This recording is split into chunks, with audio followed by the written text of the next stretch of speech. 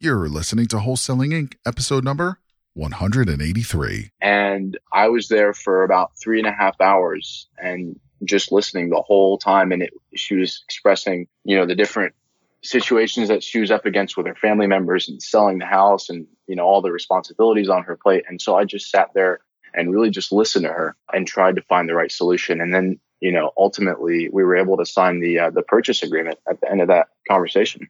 This is game-changing information guaranteed to raise your real estate wholesaling business with actionable steps you can take immediately to navigate the ins and outs of wholesaling and start making money today. Bam! Join us as we put our guests in the hot seat and dive deep to dissect their strategies for success to enable you to duplicate their results. Investor Grit presents Wholesaling Inc., the only show dedicated to making you a fortune in wholesaling with your hosts, Tom Kroll and Cody Hoffine.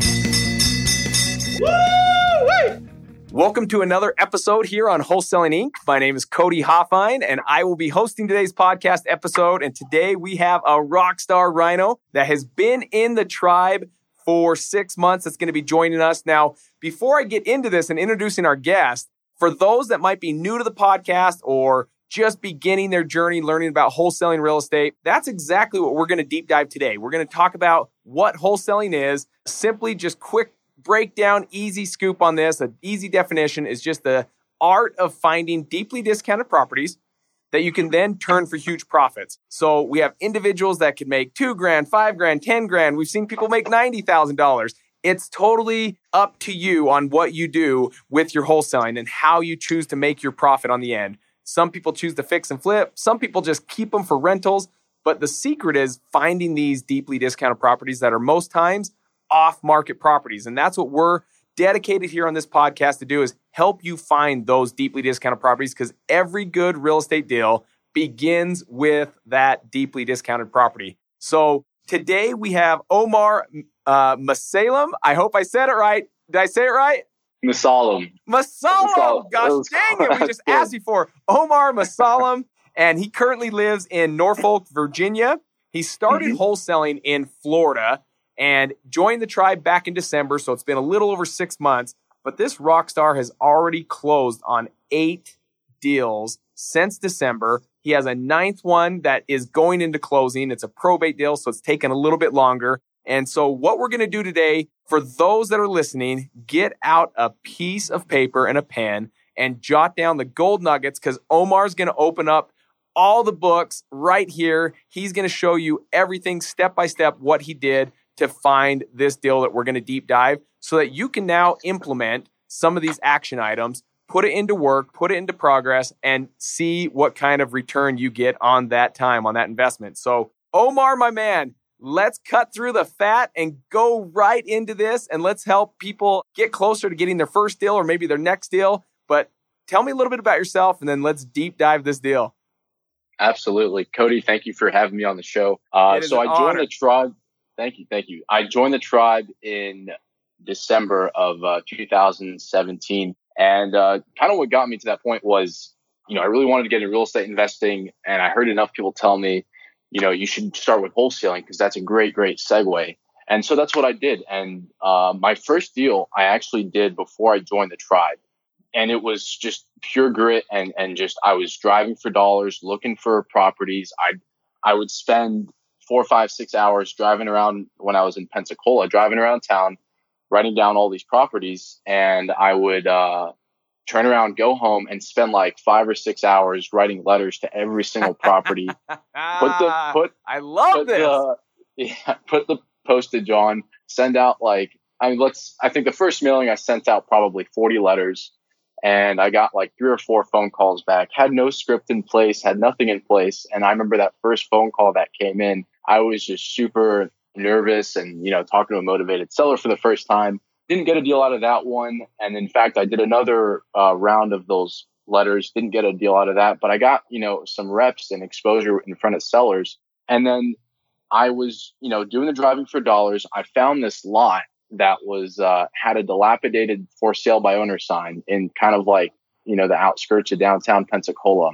So I call the seller, doesn't call me back. I call him again a week later, he wants $5,000 for the lot. And I was able to negotiate him down to $4,000.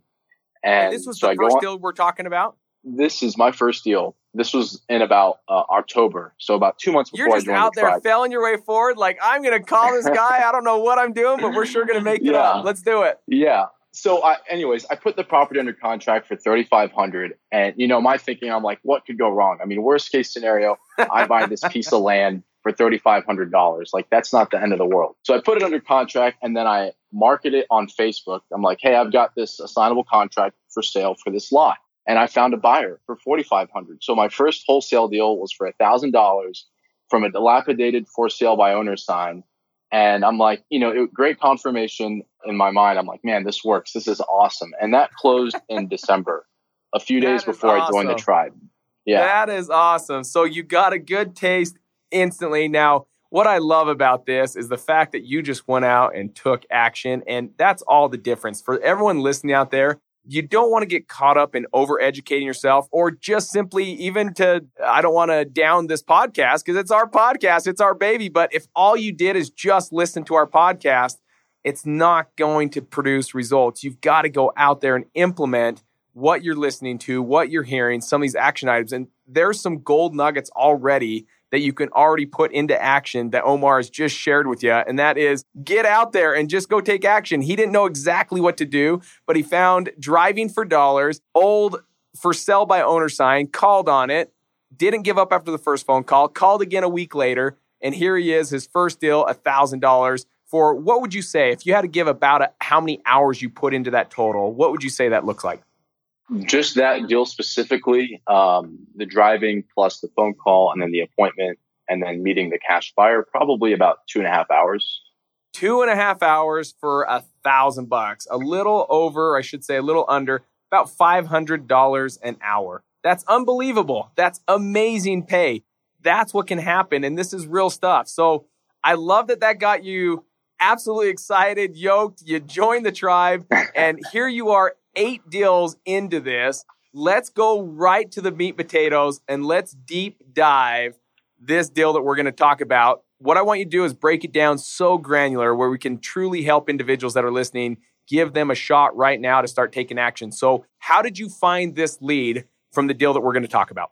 Absolutely. So this one, I was doing a little bit of Facebook advertising and I got a lead from Facebook for a homeowner. She had a piece of land she wanted to sell. And she wasn't quite ready to sell, but she gave me a referral. And she said, hey, this lady, a house in her family had just burned. It was a concrete house. So, it was still structurally sound. But there was a huge fire and, circumstances. They needed to sell the house. She's like, give her a call. So the lead was a referral from Facebook. And I called her, on my Google Voice because I was still using, the archaic setup before I was fully integrated with the tribe. Uh-huh. And I called her and, I met with her and, she's like, yeah, we need to sell. At the end of the day, we didn't arrive to a decision. And so I'd follow up with her. We were having trouble kind of nailing down a price that made sense. And this was, still in December when I was barely joining the tribe and still kind of getting my traction. So all I knew at that point was she's a motivated seller. She's got what made you look that she was motivated? I guess what were the signs? I know it's burned down, but I mean, was she telling you anything over and above the fact that you knew that there was fire damage or there was this going on at the house? Did she specifically have anything that she was saying that let you know, man, not only is this home distressed, but she's motivated to sell this home? Yeah, absolutely. So it was her grandmother's house and her grandmother was very ill. And so, I was there to try to find a solution for them. And they wanted, long story short, they didn't want the liability on their hands if she did pass. So they wanted to have some funds readily available in case they need to take care of the passing. So that was one thing they needed help with. Plus the house needed probably $20,000 in repairs just to be habitable, not even fully repaired. So something that most likely couldn't have been put on the MLS or listed Absolutely. It could be listed to it by an agent for a cash sale. So I don't want to say that, but traditional retail buyer most likely couldn't get a loan on the home in this condition. Absolutely. Yeah. Perfect. So here you are talking with them. You find out their why, and they are motivated. They want to sell. And is this all done over the phone, or were you now sitting in person with these individuals? Did you meet face to face? What did that look like? Initially, it was over the phone, right? That was the first contact. And then we met at the house. Okay. So that was the first that was like day 0 and day 1. So from there, it was probably another week before we spoke. And, we went back and forth for the next 2.5 months where I'd reach out to her. And then she stood me up on a few appointments where I'd say, okay, we're going to meet at McDonald's today. Or we're going to meet here. And we'd both agree to it. And she didn't show up. But that was okay. I kept following up because the home was still there. And was the hesitancy, just to kind of get background, was it because of they just were, they knew they wanted to sell, but they weren't quite ready to sell? Or was it more of a, I'm trying to get multiple offers, or, what you are initially offering me isn't enough? What did that look like? Like what led to this long of a close? Yeah, they didn't shop me around or anything like that. It was, I think it was them just dealing with, because there's multiple family members involved, but I was only dealing with the one individual. Yeah. And the conclusion was, we went on another appointment at her personal house, not the distressed property. And I was there for about 3.5 hours and just listening the whole time. And she was expressing, the different situations that she was up against with her family members and selling the house and, all the responsibilities on her plate. And so I just sat there and really just listened to her and tried to find the right solution. And then, ultimately we were able to sign the purchase agreement at the end of that conversation.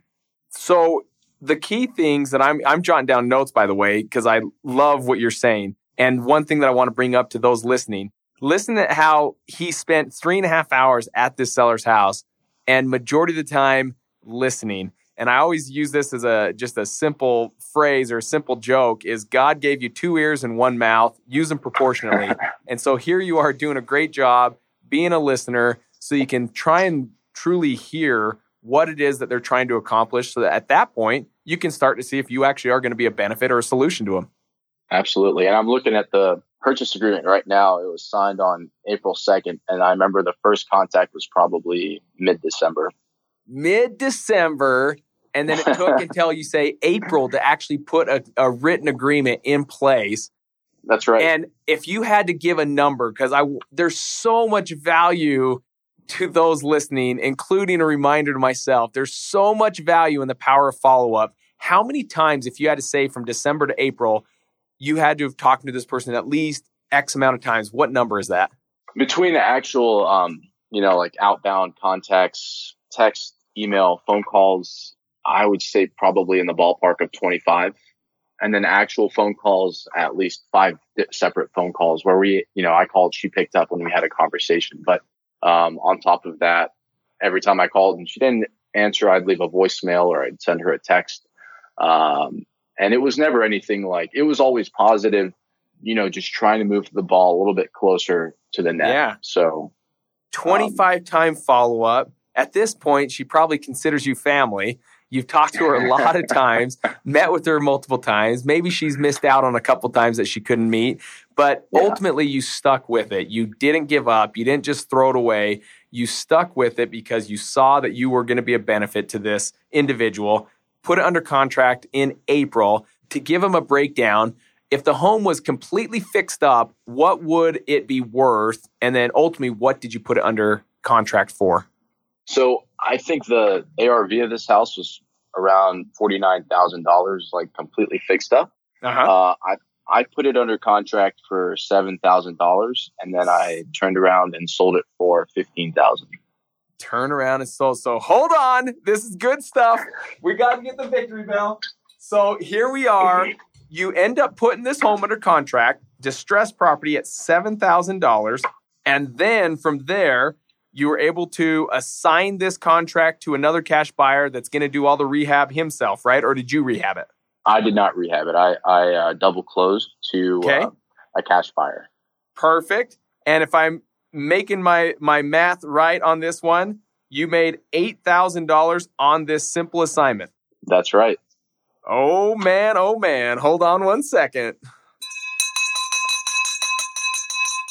All right. So here we have Omar going out there for his second deal. Now, this may not have been your second closing because it took so long. It took you into April. But my man, $8,000 is a great payday. And yes, this one took a little bit more hours than probably the one that paid you $1,000, but also paid you quite a bit more. What has it done for you since? I know you've now done, we talked about at the beginning of the podcast, you've done 8 deals. I mean, what in total of like assignments and money made, what have you made on all those 8 deals combined? On the 8 deals, $44,200 and some change. And with this 9th one coming in, I should be at about 55,000. And, with this deal specifically, I was more proud of this just because of all the follow-up that went into it. And just seeing that, success come out at the back end, not just for me, for the seller too, because it was a huge weight lifted off of her shoulders. And, I was able to solve that problem. And then ultimately the cash buyer was also able to improve the quality of that neighborhood. And hopefully, there'll be a family that's in there renting pretty soon once that house is all fixed up. That's phenomenal. I look at this and I think of, now, are you doing this full-time or are you doing it part-time? Part-time. So part-time, that's probably even a better point to pin out to some of these individuals that might be listening is so many of us are or were trapped in like a 9-to-5 corporate America, and maybe they're just looking for ways, and maybe it's something that you only want to do on the side, and maybe there's people out there that are saying, hey, I just want to do real estate on the side because I love my job. We have plenty of students that have gone through the program that choose to just do it on the side, but this is a perfect example.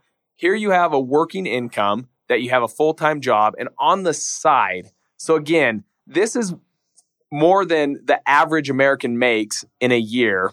And here you are doing this part-time on the side, $55,000 in. Yes, there's some marketing cost that's got to come out of that. But this is looking like a great year for a part-time gig.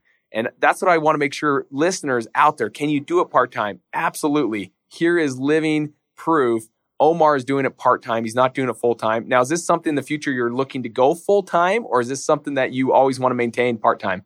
Yeah, absolutely. I want to definitely build this into a business full-time, just like the way that you and Tom teach.